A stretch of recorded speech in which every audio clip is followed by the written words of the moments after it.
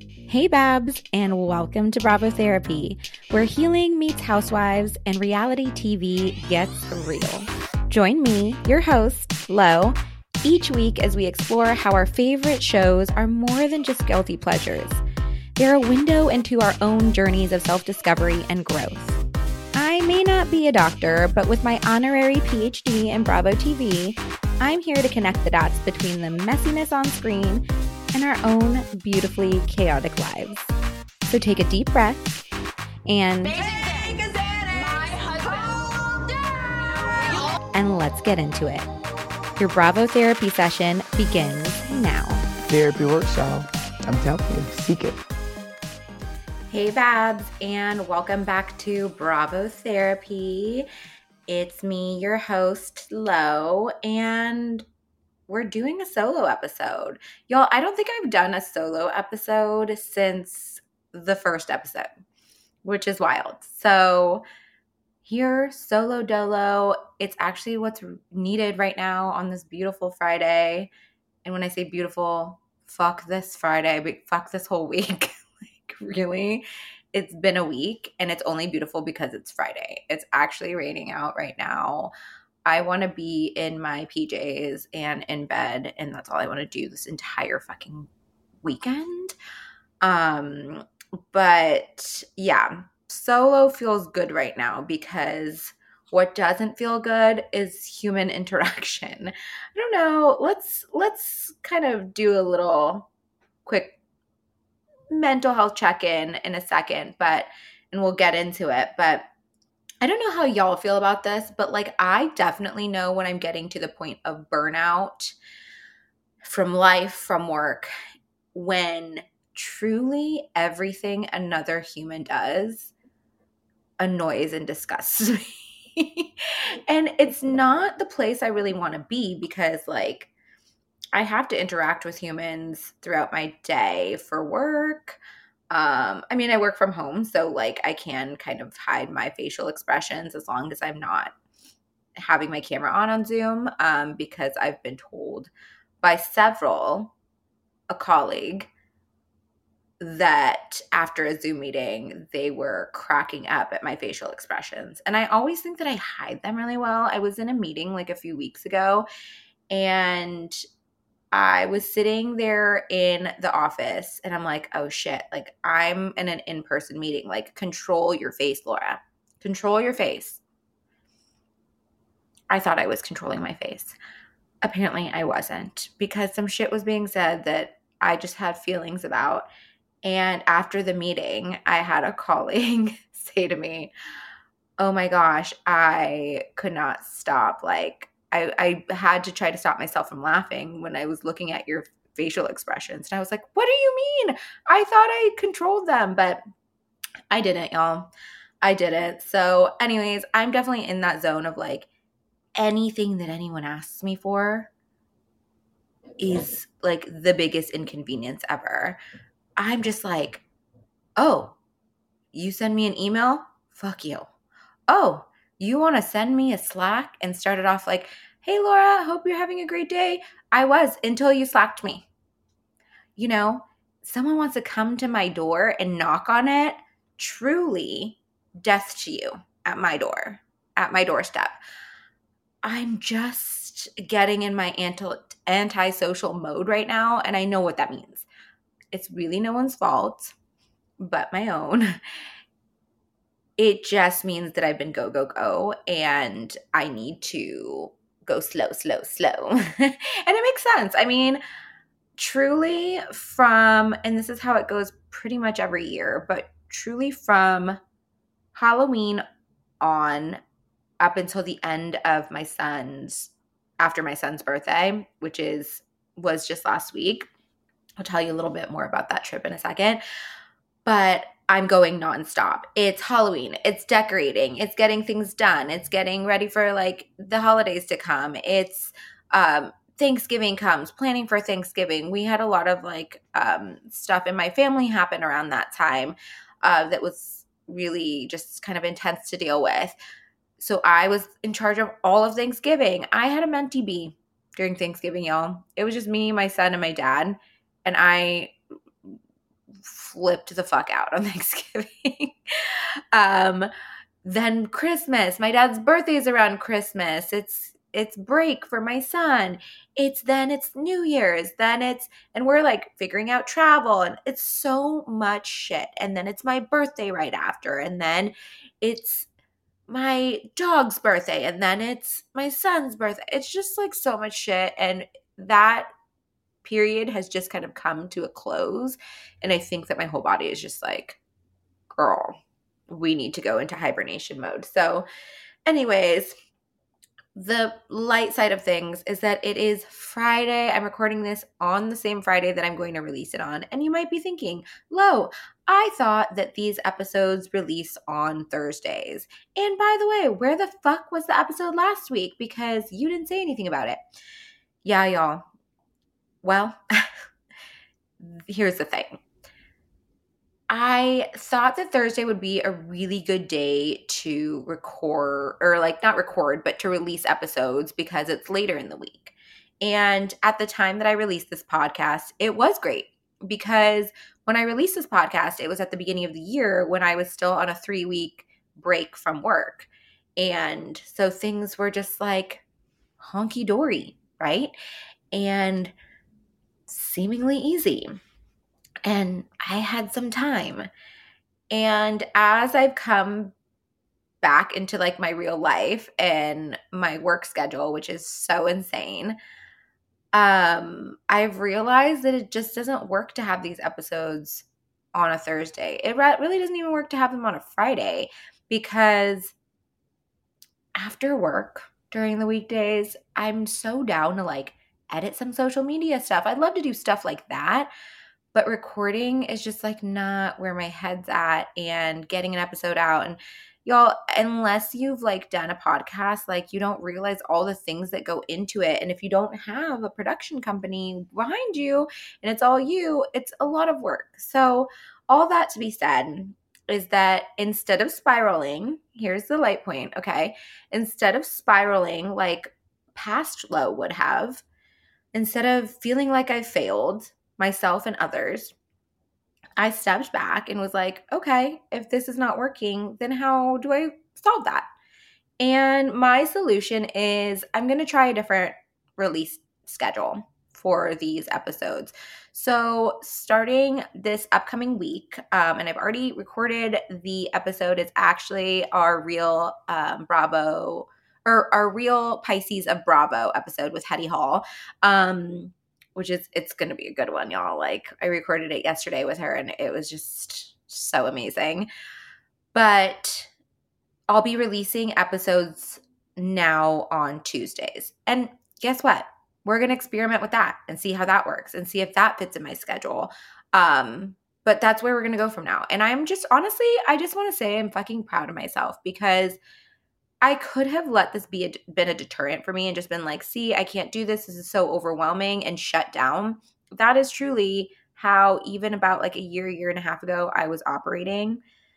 But I just feel like coming out of this past like 15-year period, right?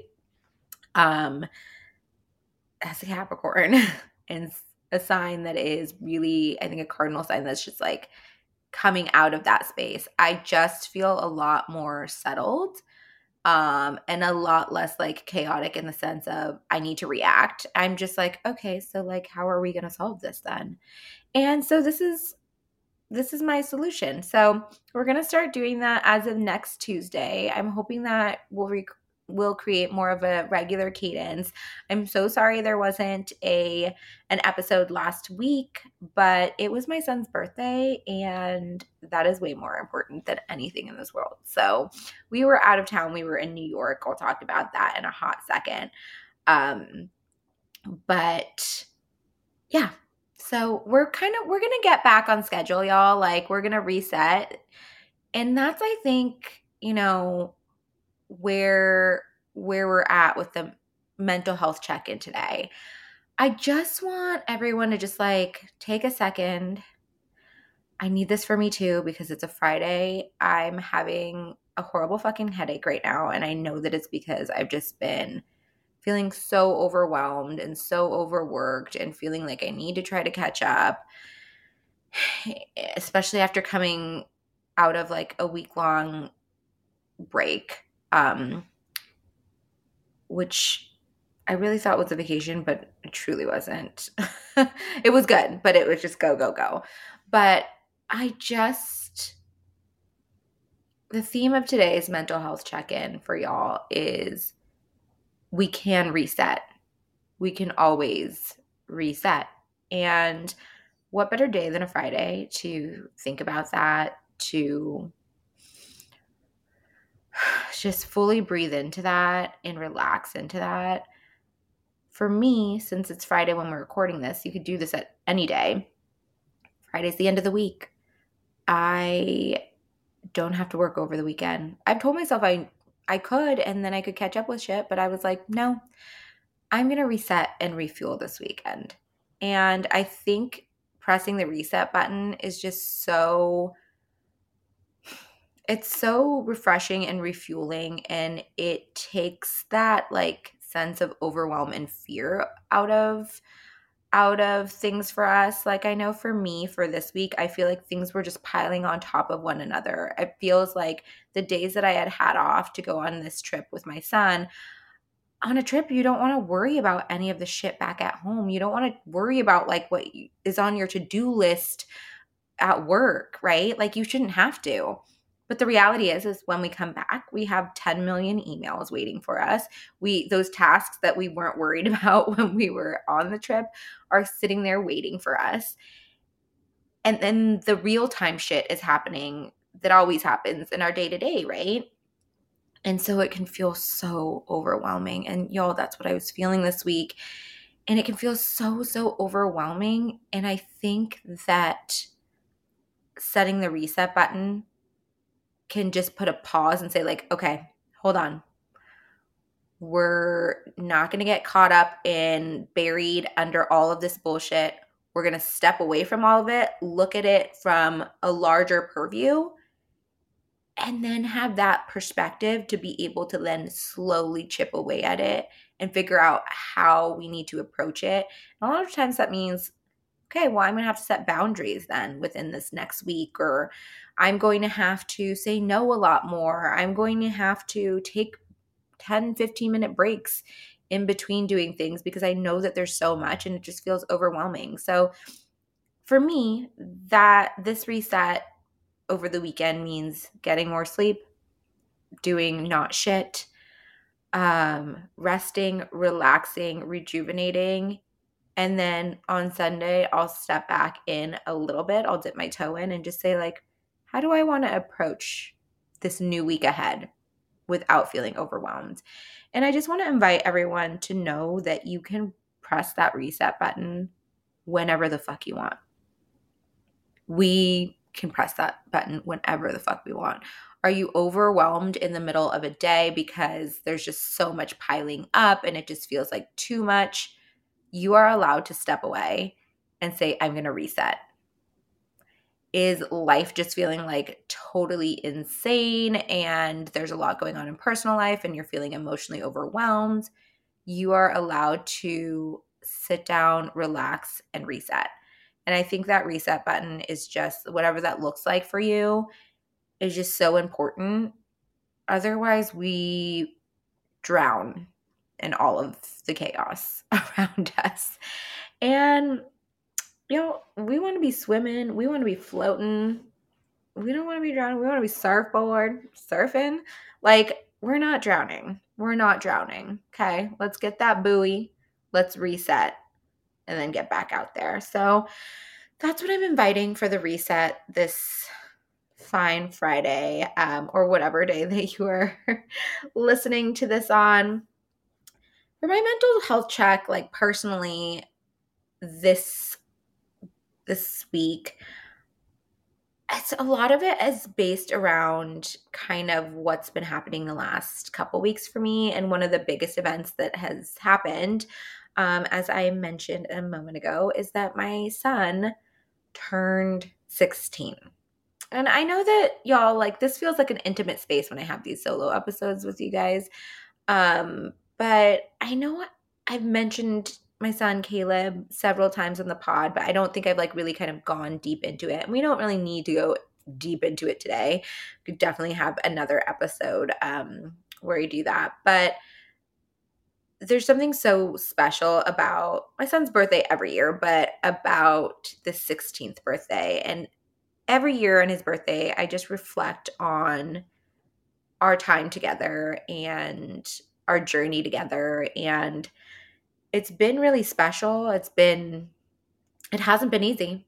I'll tell you that. It hasn't been easy. I kind of mentioned this in the first episode, but I have raised my son from day one by myself. I went through my pregnancy by myself. His dad and we were, I don't know if I'd call us high school sweethearts. I mean, neither of us was a fucking sweetheart. But we were together in high school.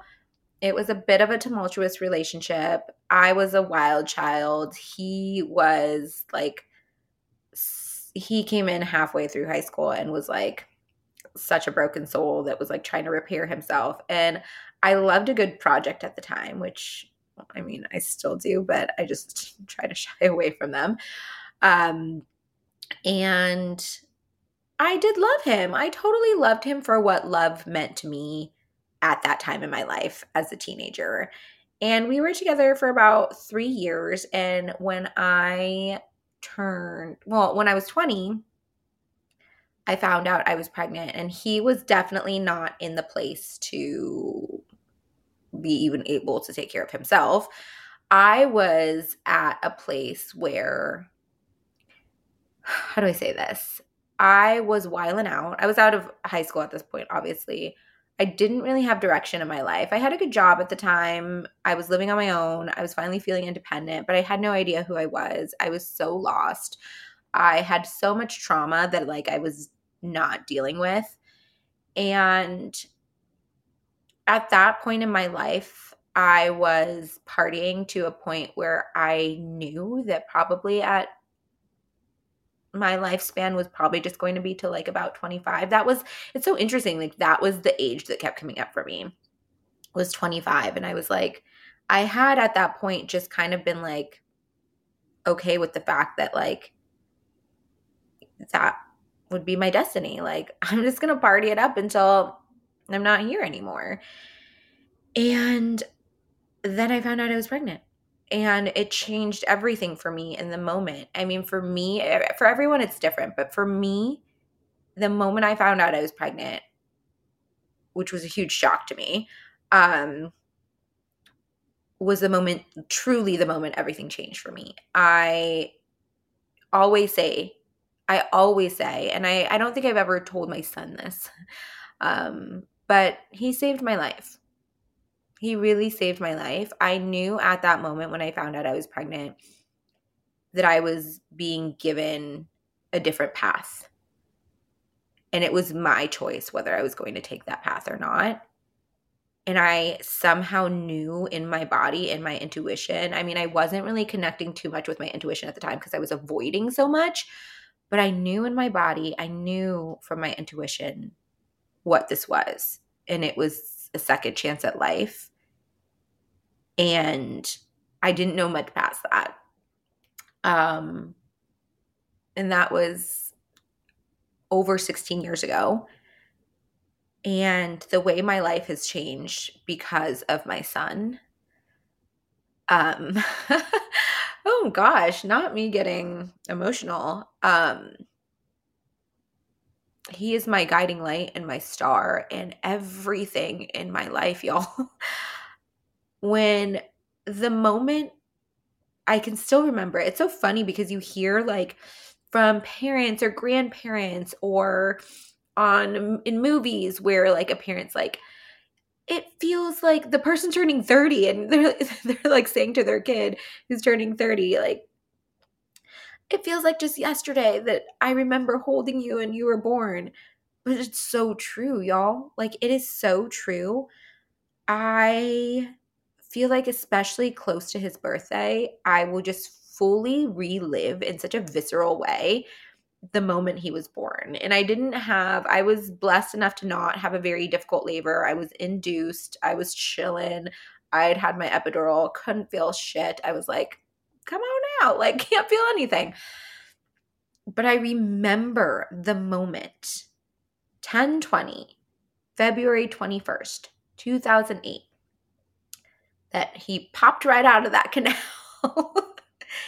I remember, all I could remember is chaos going on around me. Like, there's doctors, the doctor is talking, the nurses, like, I had my aunt on one side, and another nurse on the other. And one of my best friends at the time, she had been on one of my sides, but I think she saw the baby crowning and freaked out. So I looked over. She's over there looking ghost white, like looking like she's going to pass out. Don't blame her, because I don't know what that looks like and I don't want to know. I just remember all these things going on, noises, everything. The baby crying, Caleb crying. And I remember just hearing him cry, and they put him right on my chest. And everything, like, the sound was muted. Like, everything muted in that one moment. And I just looked down at this little baby, like this little human. It just didn't even feel real to me. And I just looked at him and I was like, hey, dude, it's just you and I on this journey. And that's real. I mean, his dad has never been in the picture. Never once. I mean, we could talk about this in later episodes. He's definitely tried to reach out to me, and not at one point has it ever been to talk about his kid. But it's just been me and Caleb since day one on this journey, truly. So to see him turning 16, this in our society, like, such a major kind of coming of age,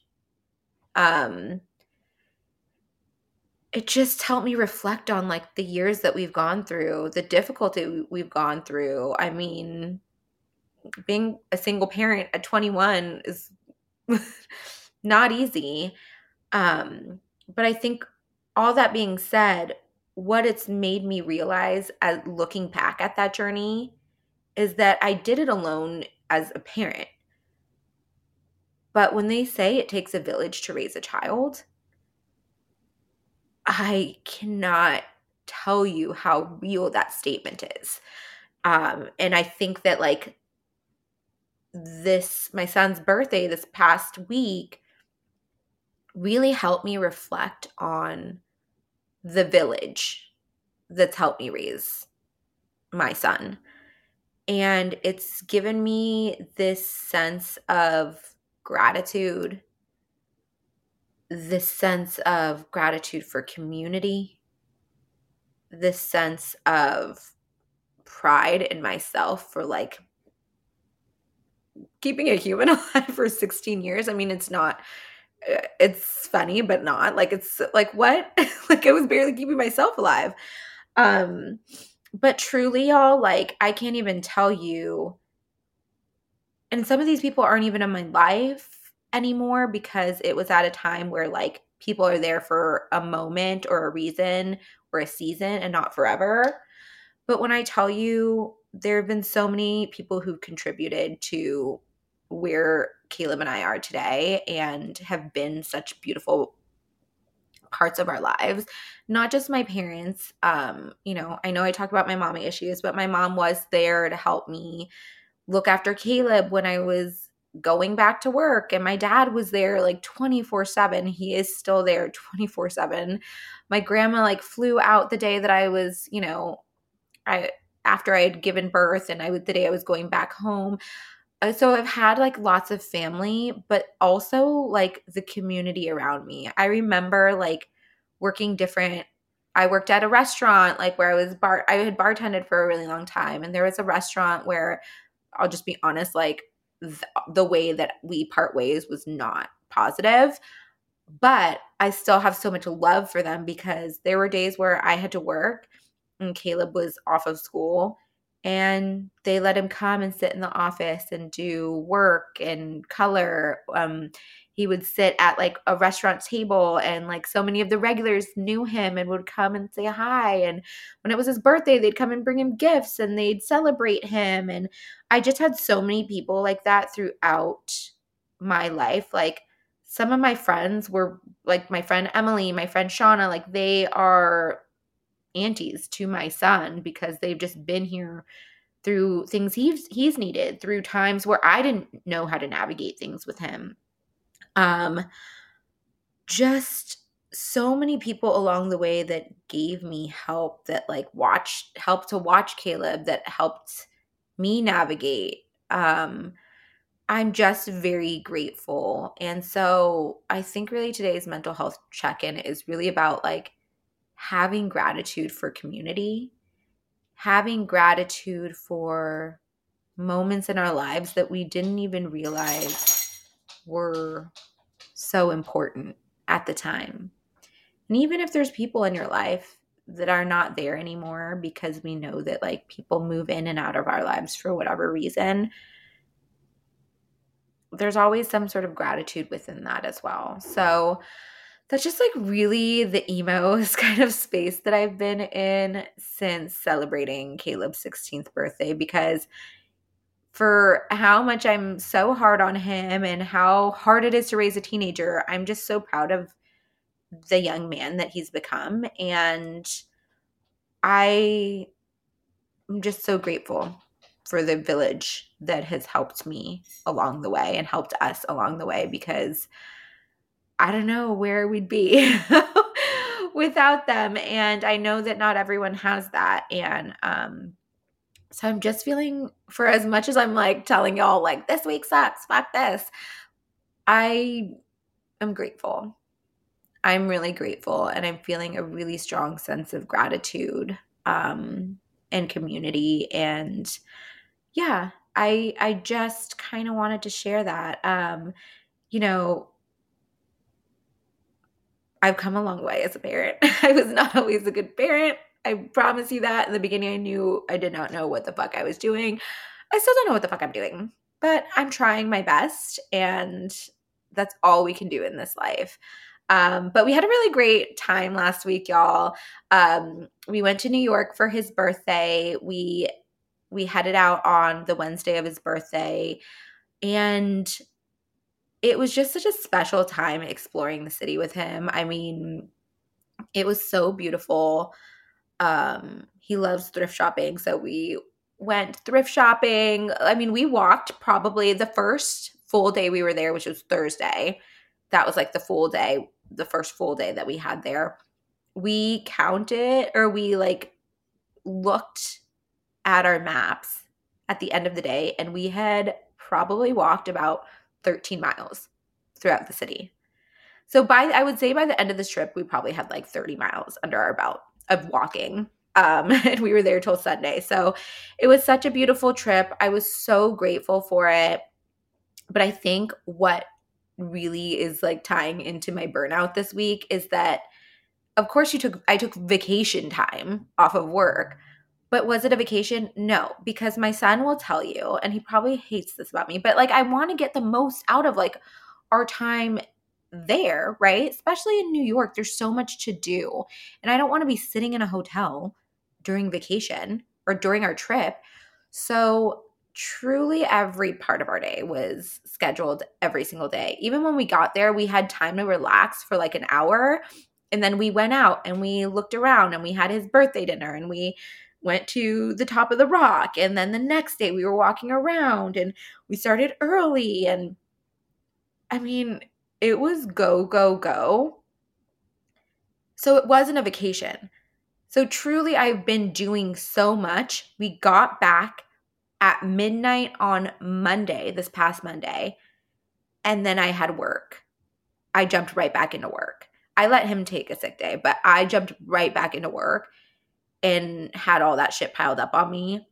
So, in retrospect, I need to take a day off and maybe need to plan one earlier day that we get on the trip where we just don't do shit. So I'm learning, but it was such a fun trip, y'all. And I do have to tell you, relating it back to Bravo because all roads lead to Bravo, I met Ariana. And it was the most amazing moment of my life and the most, when I look back at it, embarrassing. My son was totally embarrassed. So, just for context, what ended up happening is that we knew that we were going to go see a Broadway show one of the nights. And I kind of kept like hinting that I wanted to see Chicago, but it's my son's birthday trip, right?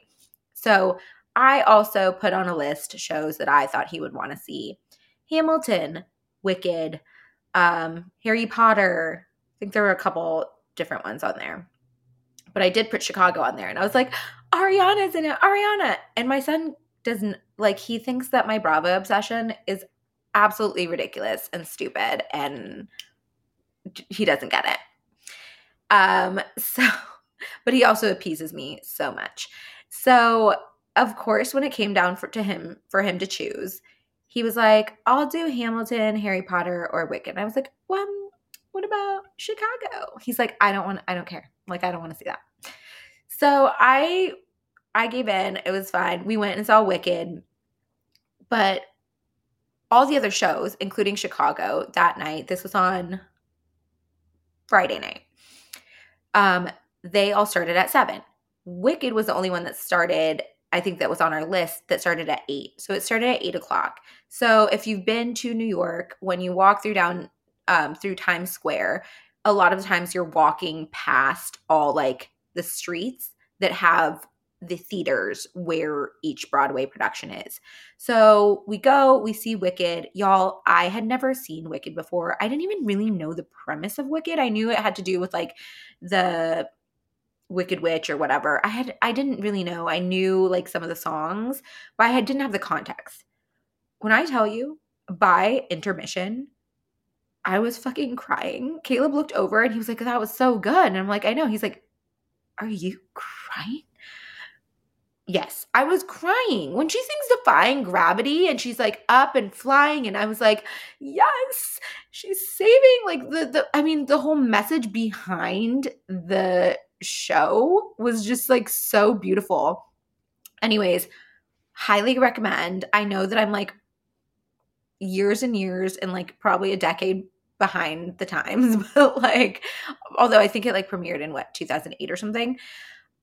It was beautiful. But anyways, so we leave. By the time we're done, it's about 10:30, right? So all these other shows that were on at 7 were probably done. They're usually about 2.5 hours. So like with intermission. So the other shows probably ended around 9:30, right?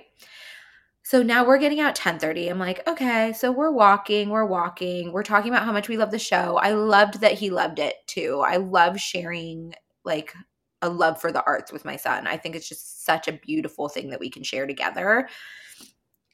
And anyways, we stop at one of like the crosswalks.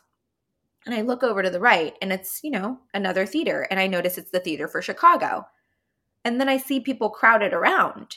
And then I see this big security guard out there, like lifting his hands up, clearly trying to get them to make noise. And I was like, wait, I've seen this before. I've seen this on Instagram when Ariana comes out and everyone's there cheering for her and she signs autographs the playbill. And when I realized that, and I saw this man asking people to give it up and they were screaming, when I tell you, I didn't think twice about screaming, it's Ariana, and just started running. I jumped up, like I hopped up like Tigger and just ran. I left my son behind. I was like, bye boy. I don't know you. I just left. I ran and I fangirled out. You guys, I've been around celebrities before. I used to do sports reporting. I used to be around Steph Curry and Klay Thompson and Steve Kerr and like LeBron when we go on like other, to road games. Like, it's not like I've never seen a celebrity before. And I always act cool. I always am just like, they're people. Don't ask me why. Like, I freaked the fuck out in this moment. And I ran and there she was. There's Ariana. And I was like, where's Ariana? This woman was like, she's over there. Here, go. And so I see Caleb coming. He's like, what the fuck is going on? I duck in between. Everyone's getting their playbill signed. My playbill is a Wicked playbill. I didn't go see Chicago. I really wanted to. I tried. But there was Ariana in her cute white puffy jacket, looking so stunning, even more stunning in person. And I get to the front and I was like, oh my God, Ariana, can I please take a picture with you? Y'all, she looked me straight dead in the eye and she's like, oh my God, yes, yes. And she's smiling and she grabs my arm and is so kind, looking me straight in the eye, giving me like full on attention. There's so many other people around and like is not even, at least not outwardly, judging me for being such a bumbling fucking mess and takes a picture with me. And when I tell you, I was like crying and shaking, and it was so embarrassing. But Ariana, you are a queen, and thank you for being so kind. And Caleb was so kind to take our photos. I look horrific in it. I'll post it up, but I look horrific in it. I look like I've been crying like a bumbling mess. And she looks like the queen she is and so beautiful. And my son was laughing because the whole night I was just like, oh my God, I can't believe I met Ariana. My life is like so great. Oh my gosh. So dorky. But that was all roads lead to Bravo. And there we were. We also walked around the West Village a lot and I was hoping that I'd run into Andy. But I saw a lot of the places that he mentions in his book that he goes and eats. So it was just a really fun time and I could use like another vacation.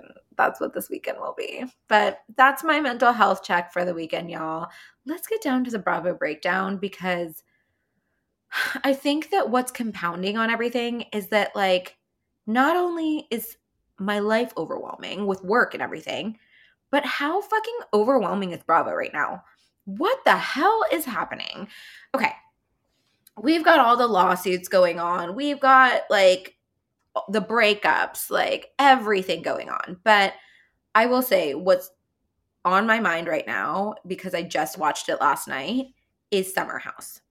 Summer House and Watch What Happens Live from last night. So let's go to Summer House real quick because we all knew the whole Lindsay and Carl thing was going to come up in Summer House. I don't think I knew how quickly like some of the shit was going to transpire and we were going to start to see cracks in the armor of this relationship. But holy shit, last night's episode was wild. I don't even know what to think about it anymore because I see it from two sides. So last night's episode, if you've watched it, was the first time that Carl, it's the second episode. I think it's the second episode, right? We're in the second episode, right? Where am I? I don't even know. So Carl and Lindsay officially come into the house this week. They weren't there last week because they were going to the White House, I think. So they come into the house this week and Lindsay's already feeling very apprehensive. You can feel that energy from Lindsay right when she comes into the house, that she's feeling scared and apprehensive and like a little worried. I'd feel the same way after like what had gone on with her and all the girls in the house from the season before. So it seems like things are good. Like she's friends with Gabby, right? Like it seems like she'd gotten back on better terms with Danielle, but she's walking on eggshells a bit.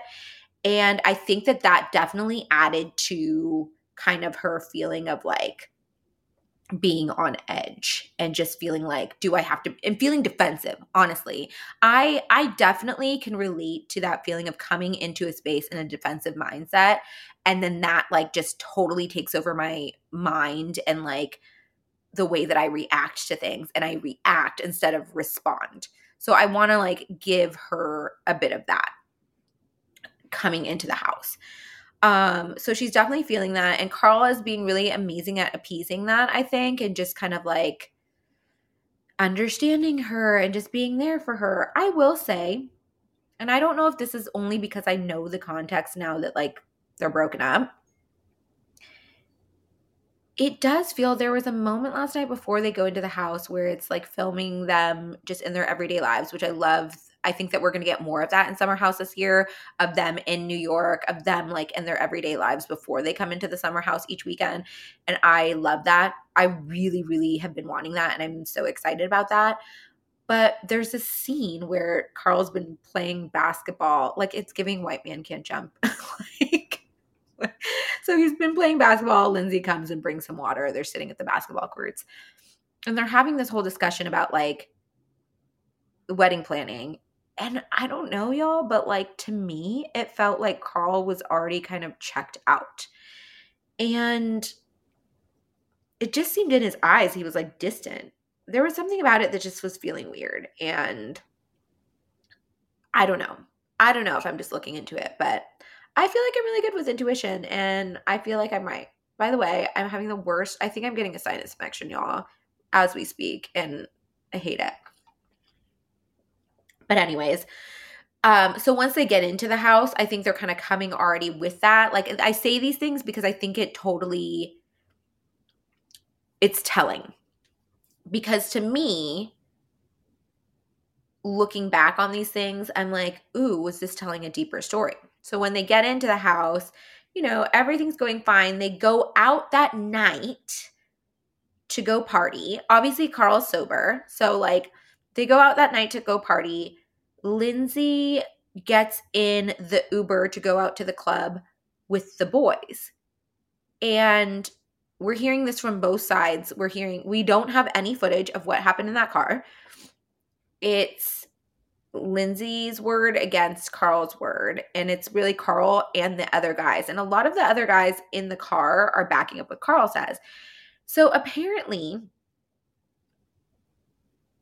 Lindsay and Carl get in a fight because Lindsay's like, I'm afraid that because I'm in this car with you guys, like the women are going to like, all the girls are going to like have some shit to say to me about me with this. Like, I'm just going with the guys and I'm not going with them. And she's overthinking things. So this just goes back to like her overthinking, her just being like in her head from the moment she got in the house. So she's spiraling right now, is what I'm getting. She's spiraling. And her and Carl get in an argument, or she gets mad at Carl is kind of what seems to be happening, because he's just like, she feels like he dismisses her feelings. He says that like, no, babe, because you know how they love to call each other babe. I think it's going to be fine. I think you're overreacting. Like it sounds like he's trying to appease her, but she needed something else from him at that moment, which maybe she just didn't tell him. And she doesn't feel like her feelings are validated. So she gets mad at him. And this is where it begins, where she spirals, apparently leaves the club as soon as they get there with Gabby, tells Gabby she wants to leave.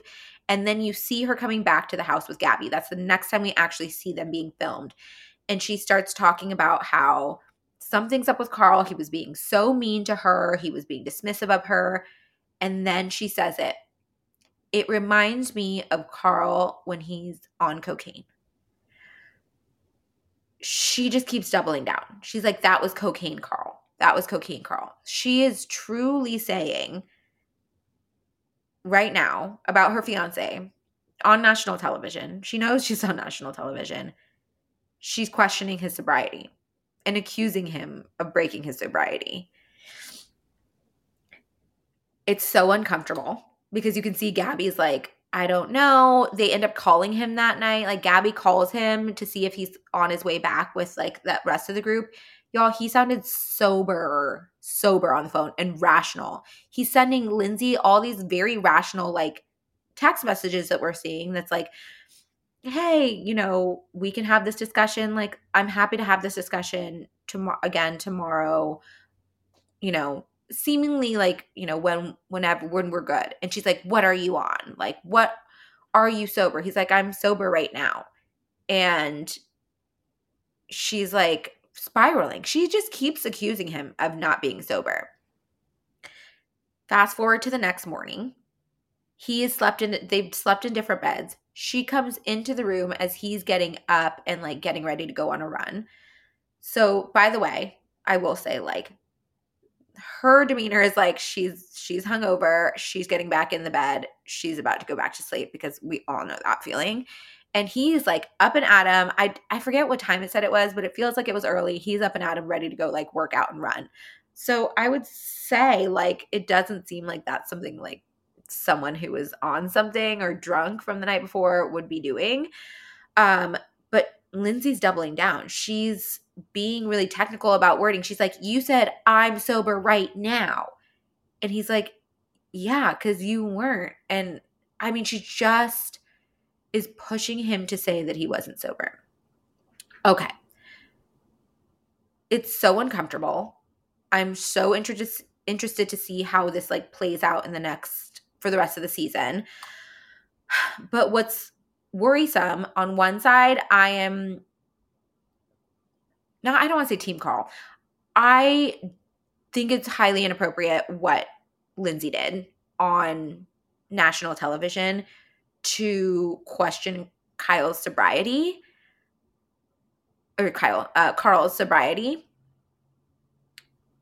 because that's really detrimental. And then that can be really hard. I will say, I've never dated someone who was sober or going through like a sober journey. So I'm just giving this as something that like I see as a viewer, but it's not an experience I've had. I am not a sober person. I don't know what that's like. What I can say in seeing other people's sobriety journeys and hearing about them is that I don't think that this kind of behavior from Lindsay is very helpful. And it's not something that you want to be an ongoing behavior with someone who is trying to maintain their sobriety. That being said, back to what I was saying before, we don't know what's been going on prior to this. As I said, it seemed like Carl's eyes, like he seemed a little like distant from Lindsay. And this is not saying he wasn't sober. This just feels like an emotional distance. Even before they got into the house, he just like didn't really seem much into the wedding planning. He was like, yeah, okay, cool. It seemed like Lindsay was like way more invested. And I don't know, like, was there a point before they got into the house that Lindsay was feeling this and was having these intuitions, or like there was things that were going on between them and she was just trying to make it all seem okay, but really internally she knew it wasn't okay, and that's why she spiraled out of control, especially after she was drinking. I say this because I have been there. I have been Lindsay, pushing and saying inappropriate things while I'm drunk, because all the emotions that I was burying deep down and like didn't want to show, and all my insecurities and all my questioning that I didn't say when I was sober would come out when I was drunk, especially in a relationship. And that's really what I was seeing from Lindsay. So, not saying that this was okay the way she went about it, but I'm also saying that like there's something deeper there and her feelings were valid too. And I don't know what happened prior to this. So I want to get those answers, and I want to say like neither side is like right or wrong. If we're just going from based off of last night's episode, Lindsay girl, like that was not the way to do it. She has since posted an apology. I mean, her apology was a little bit weird because she was like, this was supposed to be a private conversation between me and my girlfriend, talking about that conversation with Gabby, but she has it when she's back at the house when she's filming a reality show. So I don't know about that. I think she's sorry that that's what's got on TV, but we also don't know the full background. So let's wait and see. I'm not making any judgments, but I was highly uncomfortable with her questioning his sobriety. And that already is a red flag, because someone who's sober I feel like could not be in a relationship with someone who's going to question their sobriety seemingly unwarranted. That's all I'm going to say about that. The other part I will say of this Bravo breakdown is after that, Danielle was on Watch What Happens Live with Andy, And she gave us some really interesting details about her and Joe Bradley's relationship. As we can remember, her and Joe Bradley from Southern Hospitality started dating, I don't know, it seems like right after BravoCon. And it was like hot and heavy. Like you were seeing them together in everything. And then there was like that weird thing. I will admit, I watched clips, but I didn't actually watch this episode of Watch What Happens Live. But there was like this weird thing between him and Lou. He was on with Luann, and Danielle was in the audience, and Luann was flirting with him. And I guess like he was flirting back in front of Danielle, who was in the audience. And like even Andy was like questioning it and was like really weird about it. And then there was like some questioning at the Southern Hospitality reunion about if Joe had hooked up with Luann, the Countess, which what the fuck? And apparently TJ was saying, I'm 99% sure that he hooked up with Luann. What on earth? Like, actually, what the fuck? I cannot. So all of that happens, right? And all I can think, I'm sorry, but all I can think is like, Joe Bradley is such a derp. Like, what the fuck are these people seeing in him? Have you heard him speak? I am going to have no shame about saying this right now. He seems like a dum-dum. Like, the moment that he starts speaking, I'm like, are there brain cells in there? He's just so like, there's no intelligence there. I don't understand it. He's not even that cute. He's like a pretty boy, but he's not even that cute. He's like another one of these fucking Charleston like Peter Pans with really not much to seemingly offer. And I'm saying this as someone who's watched every season so far of Southern Hospitality and seen him on Watch What Happens Live and seen him like, and I'm just like, I don't get it. Sorry, I don't get it. Anyways, so Danielle ends up doubling down. Well, not doubling down, but she ends up giving us some like juicy insight, right? Of what's going on now. So she says on Watch What Happens Live that her and Joe Bradley are no longer together, that this quickly came to a halt after that night where Joe Bradley was on Watch What Happens Live with Luann. And she says that when Andy asked her if she thinks that Joe Bradley hooked up with Luann, the Countess, Luann de Lesseps, she said that she's 99% sure. Not only because TJ said it, but because that night she saw, because Joe Bradley shares his location with her, which by the way, when Danielle said he shares his location with me, Andy put his hand over his mouth and just looked like, oh fuck, like this is bad. What an idiot and what the fuck. So apparently Danielle saw him going to the Upper East Side. She was in the West Village with friends.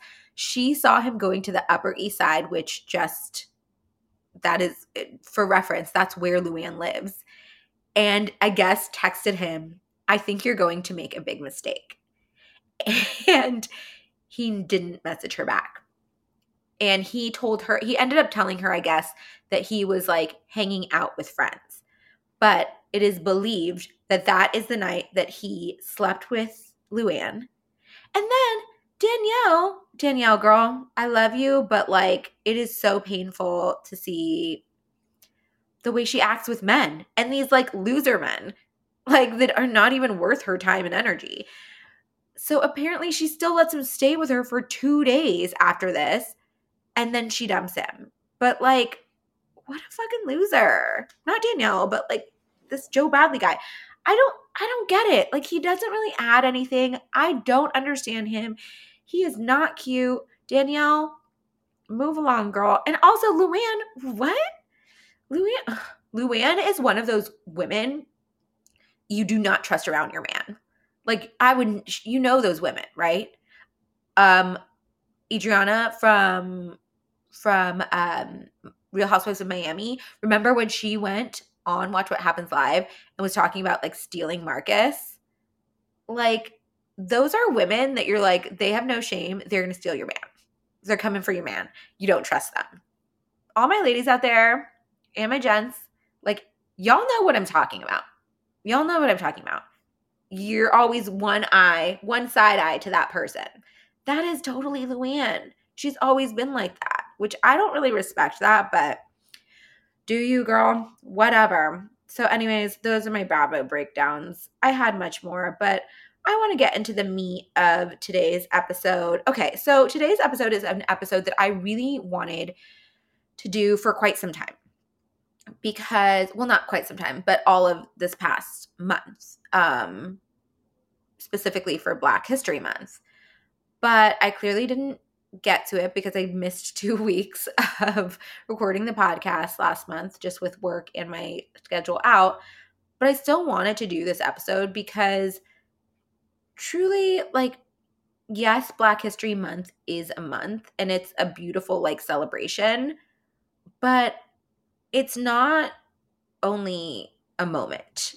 You know, I wanted us to like expand our understanding of Black History Month and what it stands for, and celebrating Black history and celebrating Black excellence and celebrating and understanding Black stories, right?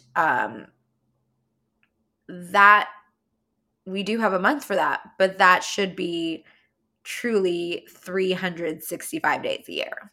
So I felt like this episode could be at any time. And I just wanted to, as we're exiting Black History Month, continue this in the next month and just be a reminder of, you know, this not just being a moment.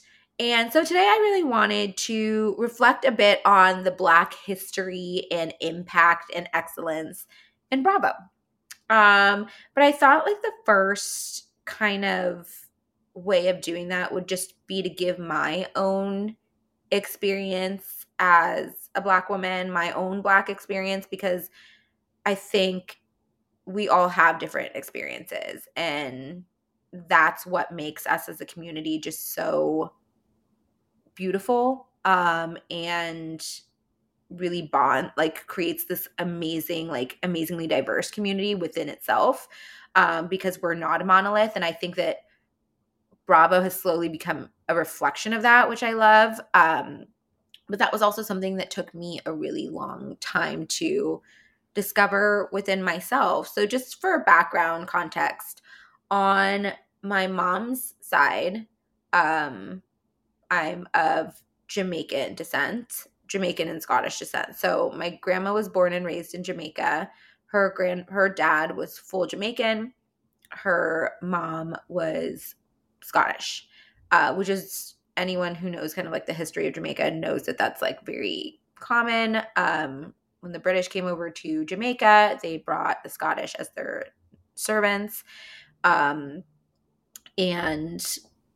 you know, listen, people get down, right?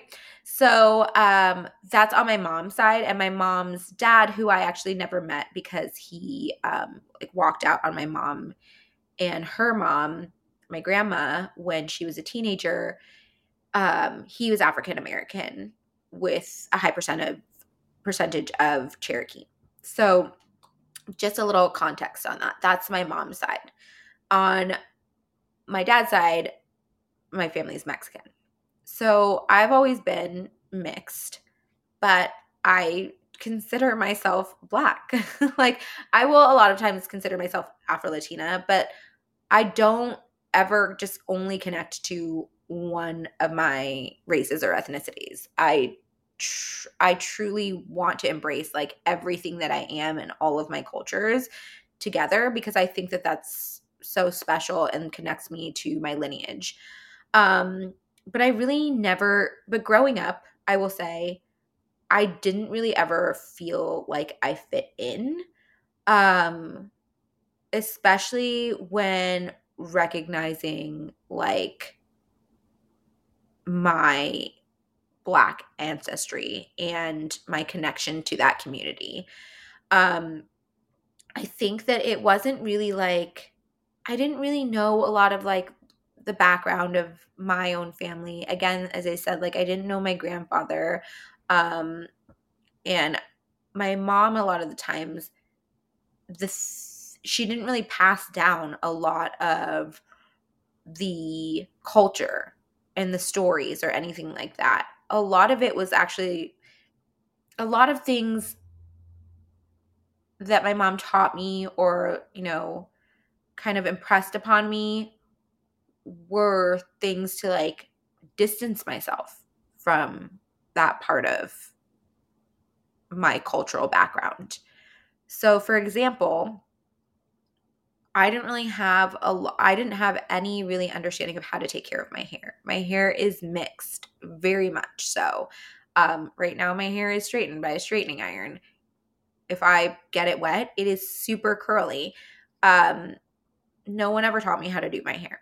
No one ever taught me about protective styles. Like I still am learning about that through my son.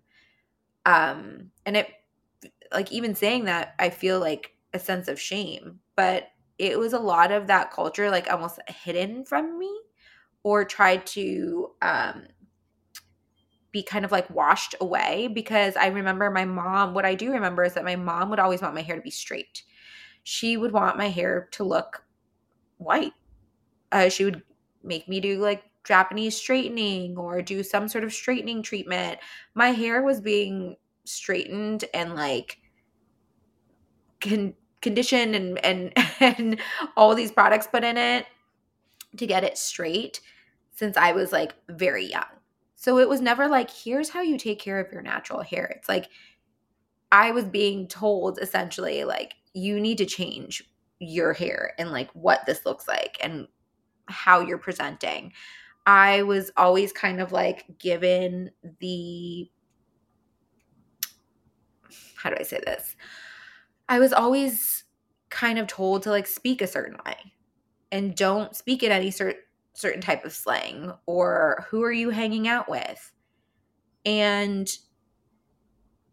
it was really hard for me because it's like, how do I connect with that side of me? How do I connect with that culture? How do I connect and understand Black culture if I'm being told by like that Black side of my family, mainly my mom, to distance myself? And that was always really hard for me because when I got into high school, I remember there were groups of people and like I just didn't know where I belonged because I didn't feel Black enough. I didn't feel Mexican enough. Like I wasn't white. Like so even though I had friends from different cultures and backgrounds, I didn't really know where I belonged. And it's not like I'm saying, oh, you only need to hang out with like this type of person. It was really more just like I wanted to feel a sense of community and connection for people who understood like what I was going through. And I never felt like I really got that in high school. And I felt so lost. And I remember just feeling like I wanted to be part of like the Black Student Union and like you know, be part of that community. And I didn't feel, I mean, to be honest, like even up to like a few years ago, I really struggled to feel like my experience in life added any value to the collective Black experience. And I know that might seem like wild, but it did. It did feel like that. And I think I still like am struggling with understanding not where that comes from, but like how to process that. And I probably need to go to some therapy for that. But it wasn't really until I got into my adult ages and I started to find my community like through work and dance and all these other outlets that I had and like really understand that I am accepted in the Black community, even though I am, Black and Mexican. And I've really been grateful for so many people around me and like so many. friends who have like just embraced me and like made me feel worthy. But I've also just been really grateful to learn so much more of like the diverse introspection of what the Black community looks like in the United States and beyond, but really like in our like society. And I've been learning so much about that, and I've been so grateful to have like so many coworkers that I can really like have community with, so many friends I can have community with where we can share like understanding of our culture. And sometimes I'm just like bummed that it happened when I like that I didn't have this at a younger age. And I'm really trying to give that to my son in such a way. It's really hard because we live in an area that is not culturally diverse. And like there's such a low percentage of actual like Black students at my son's school, which really annoys the fuck out of me. But I want him to know how to do his hair. I want him to understand and be proud that he is Black. And even though, you know, he presents white because he is also mixed, like this is part of your culture. This is part of who you are. We're part of like such a deep and rich history. And I think that like one thing that is so important is that media reflects that as Black people, we're not a monolith. That we are part of such a larger community, and that needs to be reflected in our media. When I grew up, like that wasn't reflected in media. I rarely saw myself reflected in any sort of media. I had to try to find pieces of myself and pull those out. And so that's why I really wanted to kind of celebrate and share some of the Black experiences on Bravo that really meant something to me. And of course, these are going to feel different for like different people, um, because my experience is different than someone else's experience, right? But this is what's so beautiful about the podcast space. This is what's so beautiful about reality TV and Bravo is that we get to listen into each other's experiences and sit and like absorb them and understand them and be empathetic and share and um I don't know. That's really the beauty of it for me. So I just wanted to share a few my top 5 experiences um, with in Bravo that felt just like so reflective to me because it's the first time I'm really like seeing these characters. I mean, they're real people, right? When you think of them as characters, um, that are really reflecting like something that I feel like I've gone through too. So, okay, the first moment I really want to share is in person, really, is Brynn from the new iteration of Roni. I remember going into this season, I was wondering, I was like, is Brynn like what? As you know, I hate when people ask me this question, but of course now I'm saying it. I'm like, what is Brynn? I was like, is she Black? Like she looks like she's part Black. Like she looks like she's one of us. And I was so touched when she started to share some of her background. And especially there was a moment that I remember that like still stands out in my mind of Brynn going to get her hair done. And she's sharing at that moment, like in her confessionals, how being at the salon, getting her hair done, that was like such a special place for her, which truly like in the Black community, it is that. It's like being at the salon, being at the barber. Like for my son, it's like I love to see him go and be at the barber, like be there and have that sense of community there, or get his hair done and like really be able to like have that sense of community when he's getting his hairstyle. So as she's talking about she's getting her hair styled and like she's talking about how her grandmother, I think, was white and like didn't know how to do her hair. And I think this is such a really like true experience because it reminded me of growing up and like I mean, I talked to you about like how my mom didn't teach me how to do my hair. But when I'd be with my dad, when my parents were divorced, when I'd be with my dad, like my hair was such a wild mess because like my dad had no idea how to do my hair. Even to this day, like my son always talks about like he calls my dad Papa and he's like, my son is still traumatized from the one time that my dad went to go take him to get his hair cut. And I forget what was happening. I was working or something and I was like, Caleb really needs to get his hair cut, blah, blah, blah. And my dad, it's so like, bless his heart, right? He doesn't like, even though he married a Black woman, like, it's really hard to grasp the concept of like different hair, like in different, understanding of like care for your hair. And so my dad took my son to Supercuts. When I tell you, I remember when I saw my child at that time. I don't know how old he was. He had to be like 5 or 6 or something. But like, I was just like, what happened to his hair? And my son still talks about that. He's like, I will never let Papa ever take me to go get my hair cut. Like, no, he doesn't know. Like, my dad didn't know. My dad doesn't know. He still doesn't. My son got 2-strand twists recently.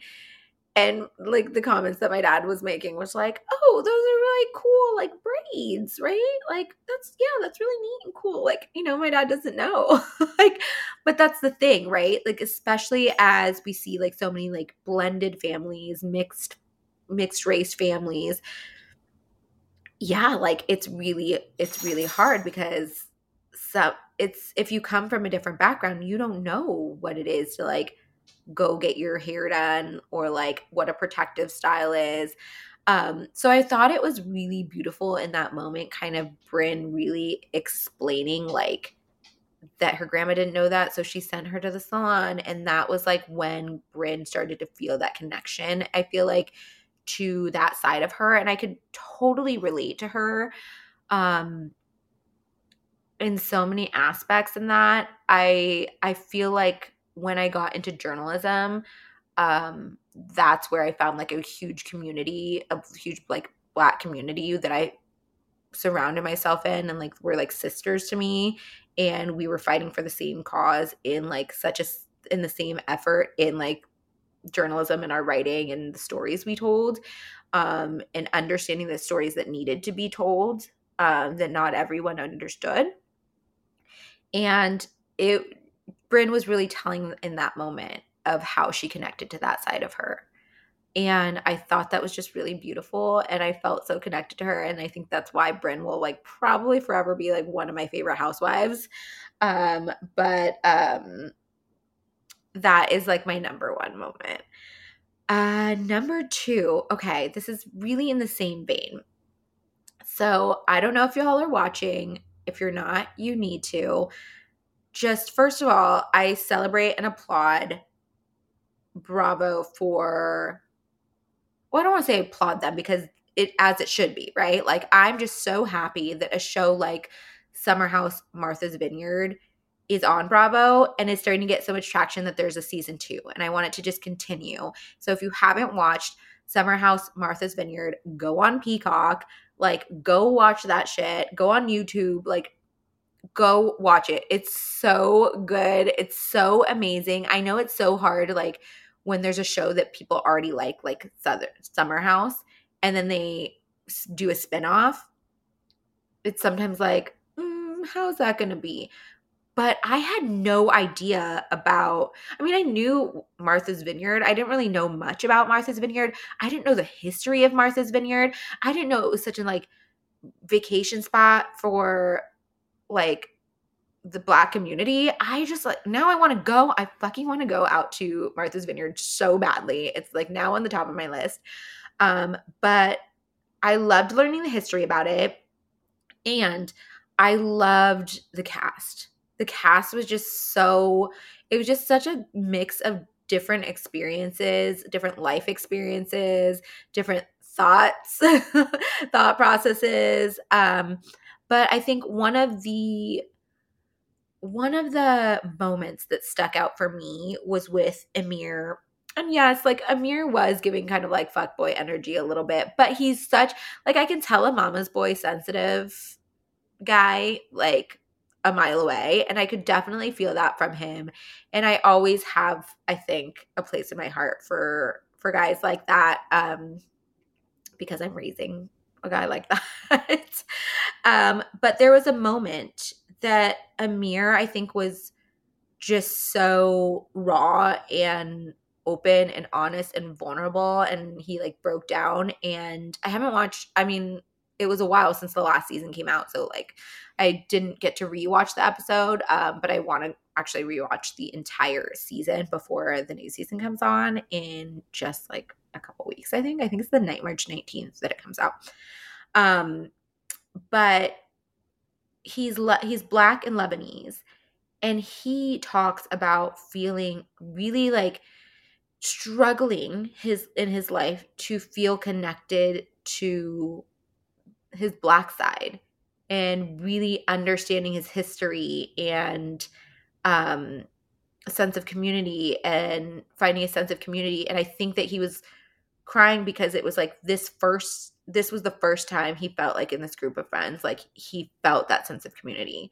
And again, like going back to the Bryn thing and like what I was talking about earlier, I totally understood that, being raised by a side of you that like doesn't necessarily understand that. I'm sure like the Lebanese community understands that in their own way, in their own community, right? Like in their own history. But really trying to connect with that deep black history and like finding his like true community, this we were seeing that as the first time he was doing that. And I just felt like it touched my heart so much. And it was, again, like I was talking about, like where I started to find that in different places in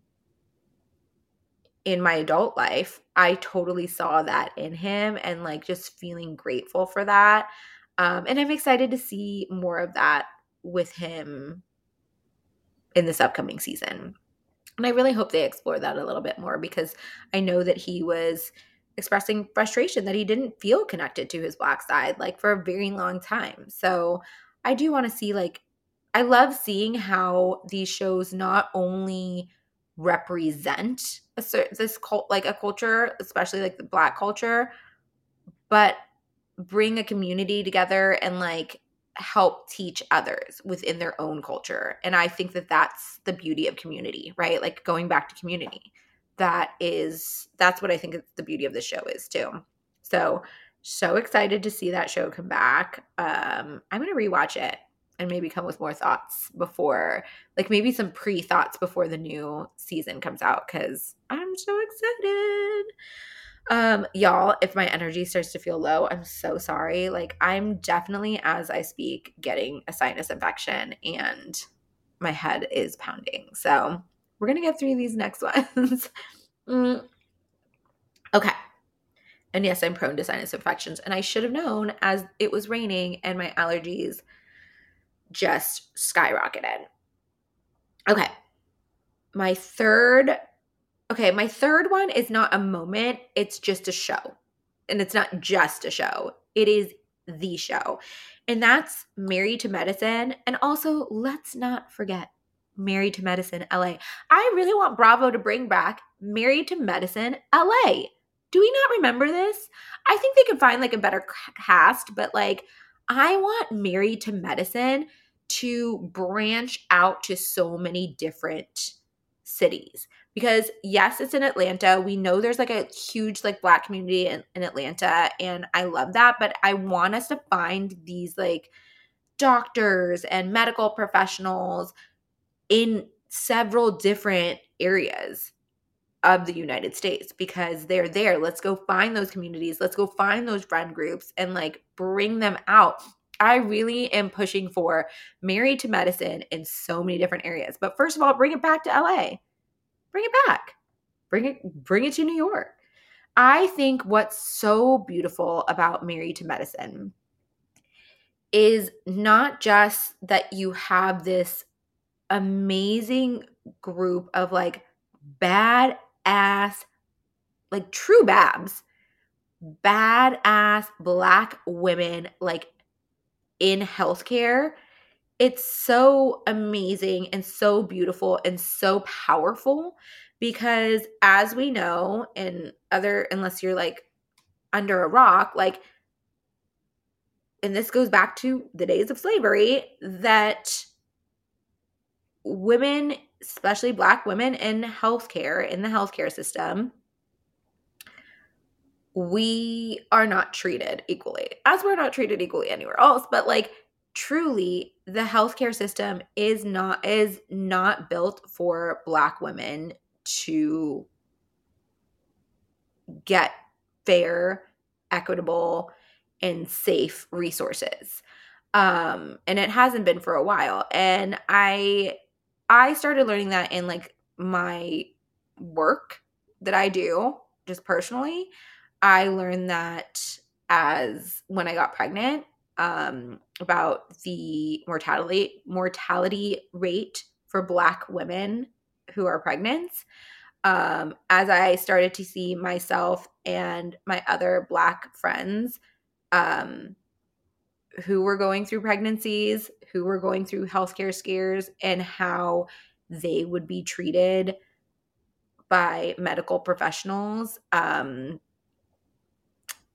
and not really validated in their feeling and understanding of what was going on with their body. And I think what's so beautiful about Married to Medicine is they bring these issues from in healthcare out to the forefront in such an like concise way that is rooted in history and education. So it's not just a show that's there for like fun and excitement and watching this like community of like badass women, because that is a huge part of it. It's also teaching viewers about things that we don't learn in history books, about things that are so important to know, as we, not only for like Black women to know how to advocate for themselves, but for everyone around us to know how to advocate for that equitable healthcare out there.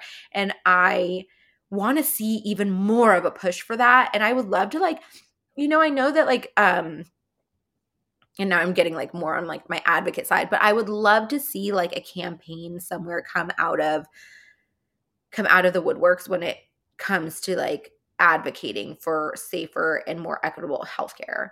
Um, and that could be like in partnership with like Married to Medicine, especially if they have Married to Medicine in so many different cities. Like, that's what I'm saying. But I've learned so much from that show, because as you see confessionals, you'll see like Dr. Jackie, Simone coming out and really talking about like all of these things within like fertility and healthcare, and even Heavenly talking about like in the dentistry world, like what that means for Black women and men in the healthcare space. So I feel like I've learned so much from that show, and I think it's just such a special show. If y'all haven't watched Married to Medicine, I want to say there's like 11 seasons now or something, 10 or 11. I loved this last season, but y'all, like, how are they going to have a whole show talking about quad, but like quad is barely there? I can't. And I get it, the quad is problematic sometimes, but like, aren't we all? So I do have like a soft spot for quad, but I've loved the show since it first came on. I grew up with my mom is a doctor, and I think it's not just the representation of Black doctors that I love about the show, and dentists and healthcare workers, but it's that educational portion that I think like I would love that to be highlighted even more. Like, I would love to see like a carousel on Instagram or something where it just like breaks down some of like the most like impactful um educational points of the show. Maybe I'll do that, y'all. Maybe I'll rewatch from the beginning of Married to Medicine, which, listen, that is a big feat, and like pull out some of these like facts, like fast facts. I don't know, y'all, but I maybe I'll do that. Let me know if I should do that. But I just absolutely love that show, and I think it's just everything. And also, like, that show serves every season. I have do not remember one season that I didn't love or that I felt like was a dud. So, okay. That was number 3. Number 4 is this always touched me, was Sierra and Maya's discussion with the Summer House group. Um, was it last season? I can't remember because I don't even remember what day it is today. But there was a conversation, and it was in Maya's first season, I believe, where Maya was struggling to kind of like find her way in the group, and rightfully so, because I had always wondered too, like, how Sierra did this. Um, because she was like the first Black person that was brought onto Summer House. But you could tell Maya felt like really uncomfortable and struggling to try to figure out like her way in that group. And I think that she was seeing some like small microaggressions, like with, I forget who it was. I don't know if it was Carl or someone kept calling her by the wrong name. And she's like, you don't even care about like what my name is. Oh, it was Andrea. It was Andrea. And it was such an uncomfortable season to watch. And that's why it needed to be watched, because you were seeing these little things where she was like, I don't know if I fit in. And when I tell you, I have been in her exact position where I'm like, I'm the only Black person or person of color in a room or a group of friends. And some of the things that are being said, or like some of the little jokes, like they just don't, they hit different. They hit different, and they feel, or you just feel a sense of like exclusion because you're trying to figure out like, how do I fit into this group dynamic when there's so many things that like I feel misunderstood about, or like I don't know if we're in the same place or we're really connecting on the same level. And a lot of that is a level set of like communication and conversation. And I would venture to say that this happens every day with groups of like, I mean, we live in such a diverse world, right? We all have hopefully friends of different races and ethnicities, and we all also live in our own little bubbles. So it can be so easy to be exclusionary without meaning to be that. And I think sometimes that is just like a conversation. And a lot of times it is difficult conversations. And I just thought it was really powerful. Number one, how Maya felt so comfortable going to Sierra and like telling her this, right? The other Black woman in the house, and saying like, here's how I'm feeling. And like, I don't know how to express this, and I don't know where to go and what to do. And she had that safe space in Sierra. I'm mentioning that because what pissed me off this last week in the Real Housewives of Beverly Hills reunion was fucking Anna Marie. Well, by the way, I cannot stand Anna Marie. I cannot stand her. I can't stand her at all. And like, who hurt her for her to be acting the way she acts? But here was my major issue. Real Housewives of Beverly Hills has been all white for a very long time. That in the OC is just like, they brought Garcelle on. That was such a beautiful point. And Garcelle is someone who's willing to have these like really difficult conversations. And she's not just coming in just to fit in. Anna Marie, on the other hand, is coming in, and she's coming in, you can already tell, just to fit in.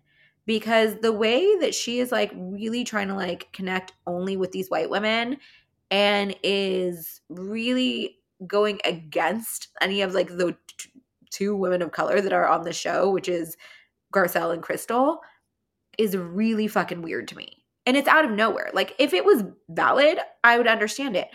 But the problem that I had this week was Garcelle was expressing the microaggressions that Dorit continuously like seems to pull out of her back pocket when she says, I don't even know. Like she's got a ton of them in her back pocket.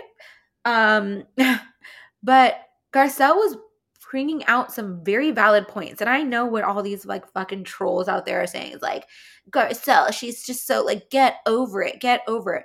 This is her Black experience. This is actually something that's real. Like, no, it doesn't need to be a 24/7 discussion, but yes, it needs to be brought up because this is really uncomfortable. And Dorit has been, I mean, was Dorit under a rock from 2020 until now, where there's been so much education and fucking hand holding from Black people to white people to help them understand these things and not be defensive and really like learn and educate and empathize. And Dorit just like doesn't seem to want to, she doesn't want to understand this because otherwise she would have understood it by now. But she lives in a bubble. And the weirdest thing was as Garcelle is trying to bring this point up, Anna Marie chimes in not to go to her friend Dorit and say, hey, like I too, also as a Black woman, even though if maybe I didn't feel this in the moment because I'm not Garcelle and I'm not feeling her same feelings and experiences, like here's what she's trying to say. And like, yeah, you know, she doesn't need to fight against Dorit, but she can be as her friend, like a voice if she's going to chime in. Otherwise, she doesn't have to chime in. Garcelle doesn't need anyone to fight her fights for her. But when she does decide to chime in, is to go against the only Black person on that couch.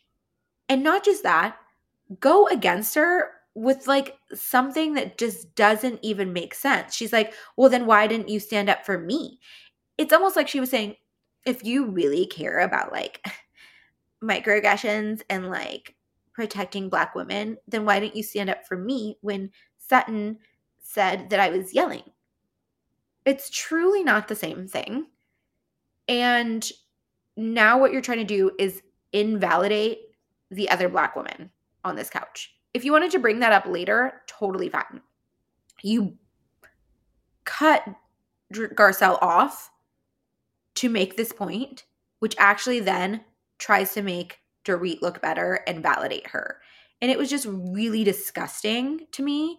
And that is not how we create community. That's how we isolate ourselves. Like, and so much of society has, because society doesn't really, we've talked about this so much. Like, this is how consumerism works. This is what, we didn't want us to join forces to like understand one another, to create systems and, you know, that work toward our greater good, because then we don't really have to buy things to make us ourselves feel better.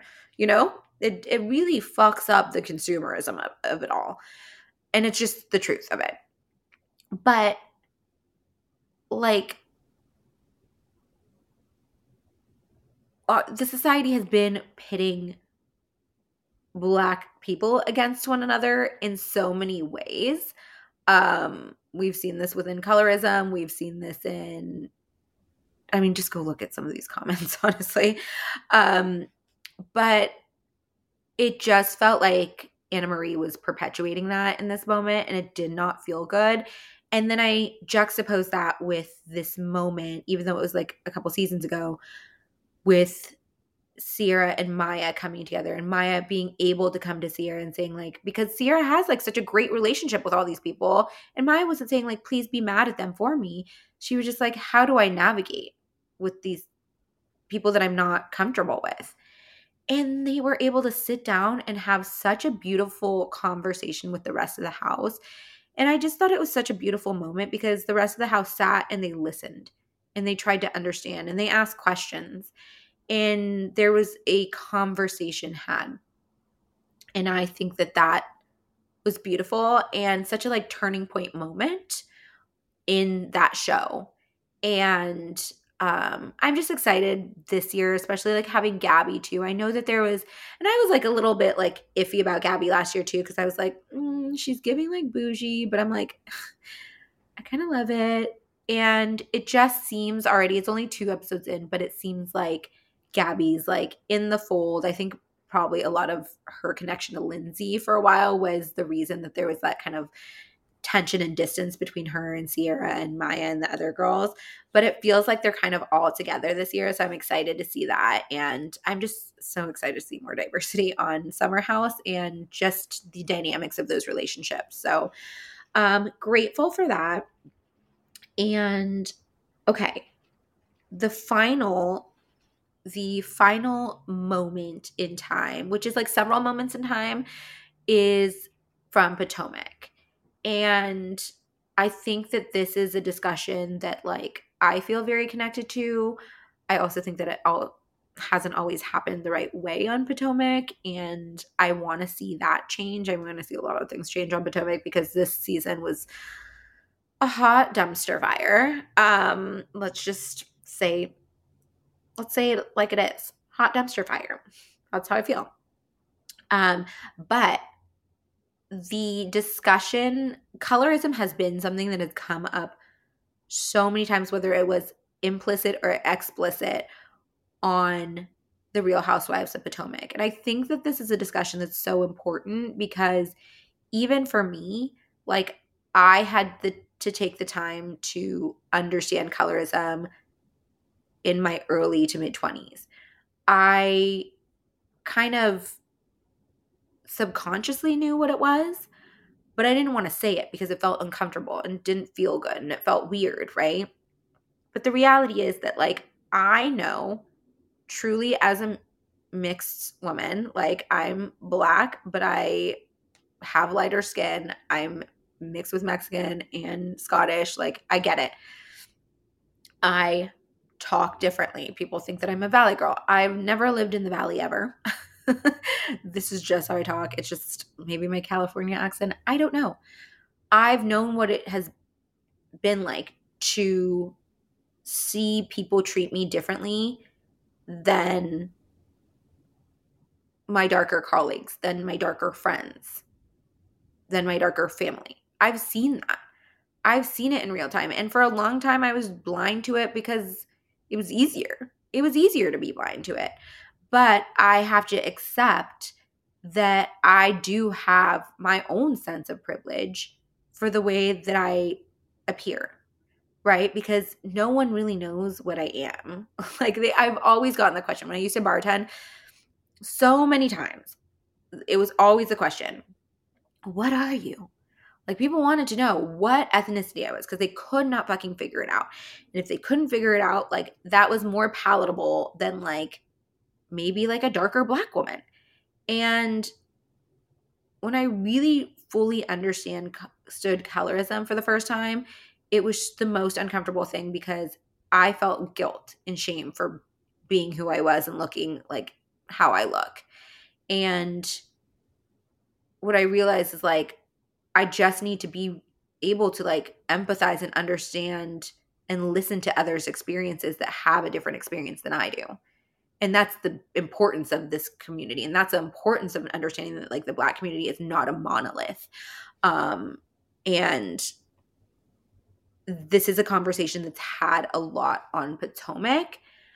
I don't yet feel like it's been had fully in the right way. I know that I had done a rewatch of Potomac like a while back ago. And just from the first season, there's like a whole conversation for it always felt very difficult. So this is maybe not the most positive connection that I've had, but it's a connection that I've had because I've understood this experience. Because in the beginning of that show, there's such a focus on like, you're not Black enough or you're not really Black. And that first came toward Robin, right? Because Robin presents as like white. She's lighter skin. Like, it is just what it is.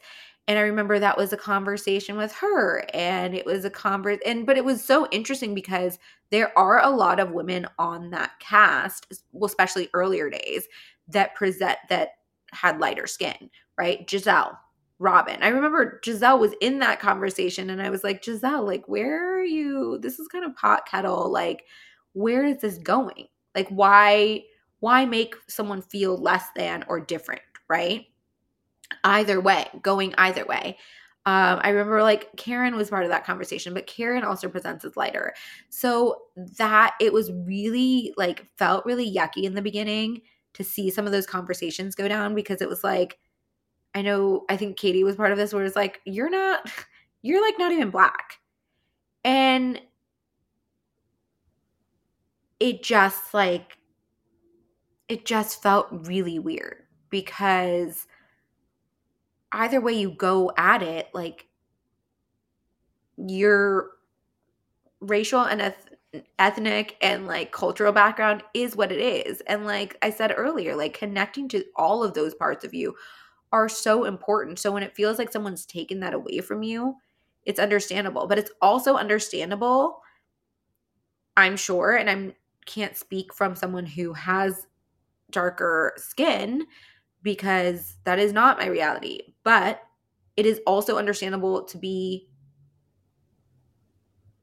have an experience where you aren't afforded the same things as someone who is from the same culture and community, essentially, but is treated differently than you. And so I see both sides of that, but I don't think that there's been an effective conversation on that show that moves the conversation forward and has like actionable like understanding and solutions of how to move through these conversations.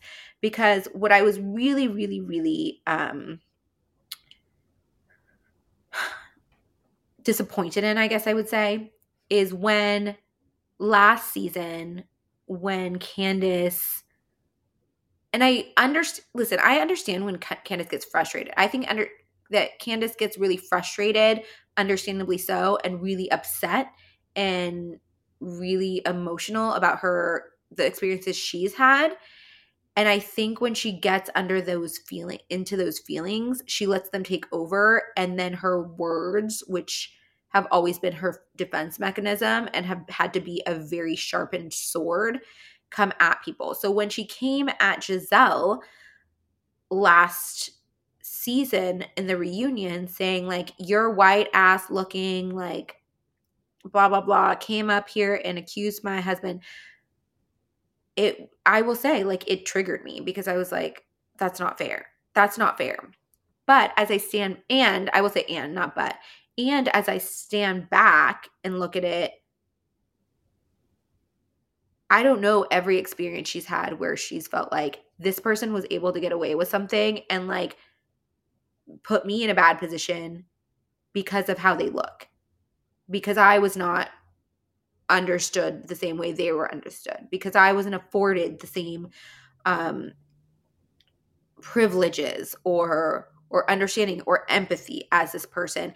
And clearly, like, what she was trying to say in that moment is like, the way that you look, you feel like you can say these things and people will believe you, and there's danger in that. And I think that the way she said it was not said the right way, so it just cut off that colorism conversation, because people felt defensive in that moment. And I don't think that Andy is the one to like bring up that conversation. I know that he was sitting there kind of like moderating it, and he did say like, I want you guys to moderate this.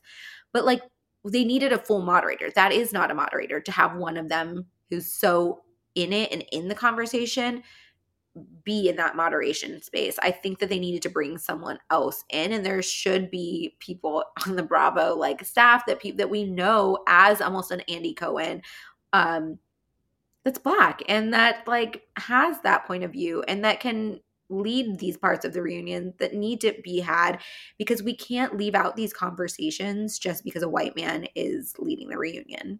And y'all know how much I love Andy. I'm just saying, like, I would beg to differ that hopefully Andy would feel the same. So I would love to see that in the future. I think there is such an important conversation to continue to be had, because just having one conversation is not gonna cut it. And I think that this conversation is underlying constantly, especially on Potomac. And I would love that platform to be used to like really push a beautiful conversation um and sense of understanding and like really like deep reflection. but I think it needs to be done in a way that it hasn't been done yet. And I don't know the answer to that, but it is something that feels like very close to my heart and a conversation I feel like needs to continue to be had. But first we need to move through like this shitty season probably, because what the fuck. But those are my really true like favorite impactful, I guess, a Black history of Bravo moments for me that I feel a connection to. Again, like this is all coming from like my perspective, who I am as a Black woman and my experiences, which are so different from others. And I love to hear other people's experiences, which is why I absolutely love to see the reflection of so many different cultures that would fall under like the bigger like, I guess, label of Black culture in the United States and in Bravo. I mean, I think it's so beautiful that we have the Real Housewives of Atlanta and Potomac and Married to Medicine, all these really spaces where you see like Black culture at its best. And then you also see like these cultures mixing into other cultures, like throughout the different reality, like housewife shows and Summer House and things like that. But I do think that like I love how they've been bringing in such like varied experiences. You have like the Haitian experience, you have the Jamaican experience, you have the Kenyan experience, and I want to know more, like especially like with Kiki and Chanel Ayan. I know, like, oh my gosh, her experience and her sharing that on Dubai. I'm so excited for them to be back. Like, I want to know more about these experiences because I think these shows and integrating these women into these shows, like, really allows us as viewers to understand experiences and different cultures better. And we can only do that when we see like those things are not put on like don't fall on the cutting room floor, right? Like where we can make sure to put those stories in and not only the drama, right? Because I think that that's so important. um and I have really loved the Jamaican representation. Let me say, like, it has felt like home to hear like Sonia Richards' parents talking to her. Just like it made me like just miss my grandma who lives in Florida, and I'm like, oh, that's like my grandma, and like being going back to Jamaica. And that's why I want them to bring back Married to Medicine LA. There was two like Jamaican women on that show.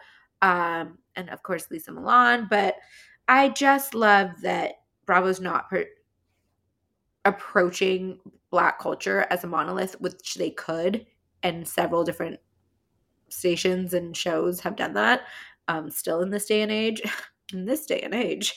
But I really, really love that about Bravo. And I think, are they perfect? No. Do they have so much more they need to do? Yes, especially when it comes to like how other women are interacting with Black women and Black people and like microaggressions. And there needs to be more understanding and more representation of the people who are moderating these conversations. But in that vein, I will say, like, this is why I do love to listen to and follow other Black Bravo content creators. And so I just want to shout out some of my favorites that I listen to on a regular. And I invite you all to, on Instagram, on TikTok, email me with some of your favorite content creators. But I'd like to just give a shout out to some of my favorite Black Bravo content creators. First of all, the Smith Sisters Live, that's on SiriusXM, Radio Andy. I listen to them religiously. I love them so much. I love that they just have like such deep knowledge of Bravo because they were on worked on Watch What Happens Live, and they just dive into even more than Bravo. And I love to hear their dynamic as sisters, and it's just, especially as someone who's an only child. So I love hearing experiences that are not my own to really try to like understand the world a lot more. So shout out sisters. Hey sisters. Smith Sisters Live, Sirius XM. Bravo, We're Black. Love, love, love that podcast. I just love all their commentary on social media. Fucking love them. If you have not listened to Bravo, We're Black, start now. Go listen, follow, subscribe, rate, review, all that good shit. Kiki Monique, of course, of the Talk of Shame, and who hosts sometimes Reality Checked and Pop Crime. I love her. I think we all love Kiki Monique. She is just so amazing. She was doing for Black History Month, she was doing impactful like Black moments in Black history and pop culture, which I really loved and I thought was really amazing. So if you haven't, follow Kiki Monique. She's always got good Bravo commentary, always. Let's see. The Kempire, of course. The Kempire, he cracks me the fuck up. I love his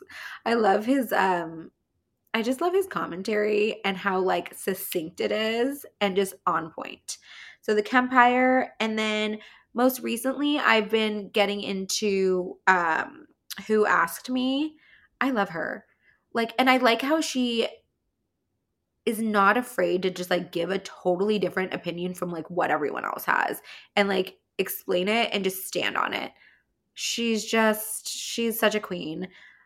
She's been talking about like the Lindsay situation and has been actually talking about something that I've thought about a lot recently too, which is like there's just so much. Bravo used to be like, yeah, drama, but also lightheartedness. And it feels like a lot of the lightheartedness is kind of like not there right now. So, like, can we get that balance back? Because it's draining. But definitely follow and listen to Who Asked Me. And Bitch is Better. That's one that I just started listening to because she was on an episode with Who Asked Me and loved her commentary too and just started listening to that podcast. So those are some to follow, y'all. I will post these on our Instagram. Don't forget to follow me. Don't forget to follow Bravo Therapy at Bravo Therapy Pod on Instagram, just Bravo Therapy on TikTok, or email me low@bravotherapypod.com. Y'all, what an amazing episode. I know I rambled on. I know I'm not doing a Bravo, Bravo, fucking Bravo or a rotten hell today because, well, okay, fine. I will. I'm dying right now, y'all. Like my sinus infection is truly kicking in right now and I'm feeling it so hardcore. I'm about to go pass out after this. But okay, let's do this. My Bravo, fucking Bravo of the week is Crystal and Garcelle eating these women up in the first part of the Real Housewives of Beverly Hills reunion. They're just like tag teaming and they don't even need to tag each other in. They're just coming from the same space and they both stand on business and know what they're talking about and know their experiences and will not back down. And they're just both two badass women. And I'm just grateful for having them both on this cast and can't wait to see them both eat fucking Dorit up even more next week because, wow, why are we even having Dorit on the show? Like, what is she adding? She could be, well, you know what? Dorit, along with, well, okay, here, I'm going to add to the Bravo, Bravo, fucking Bravo, Kiki. Kiki is doing the same thing on the couch of the Real Housewives of Miami reunion that Garcelle and Crystal are doing. And that's Kiki and Garcelle or Gertie are. They are just ripping these women to pieces and like holding them fucking accountable. But especially Kiki, like I want to know, give Kiki a fucking mojito. Can we kick Lisa off and give Kiki a mojito? If I have to hear about Lenny one more time and hear Lisa be the victim of everything, Lisa and Larsa, when we go, okay, so here are my rotten hells. Dorit, Lisa, Larsa. Please get them off my fucking screen. I cannot deal with them.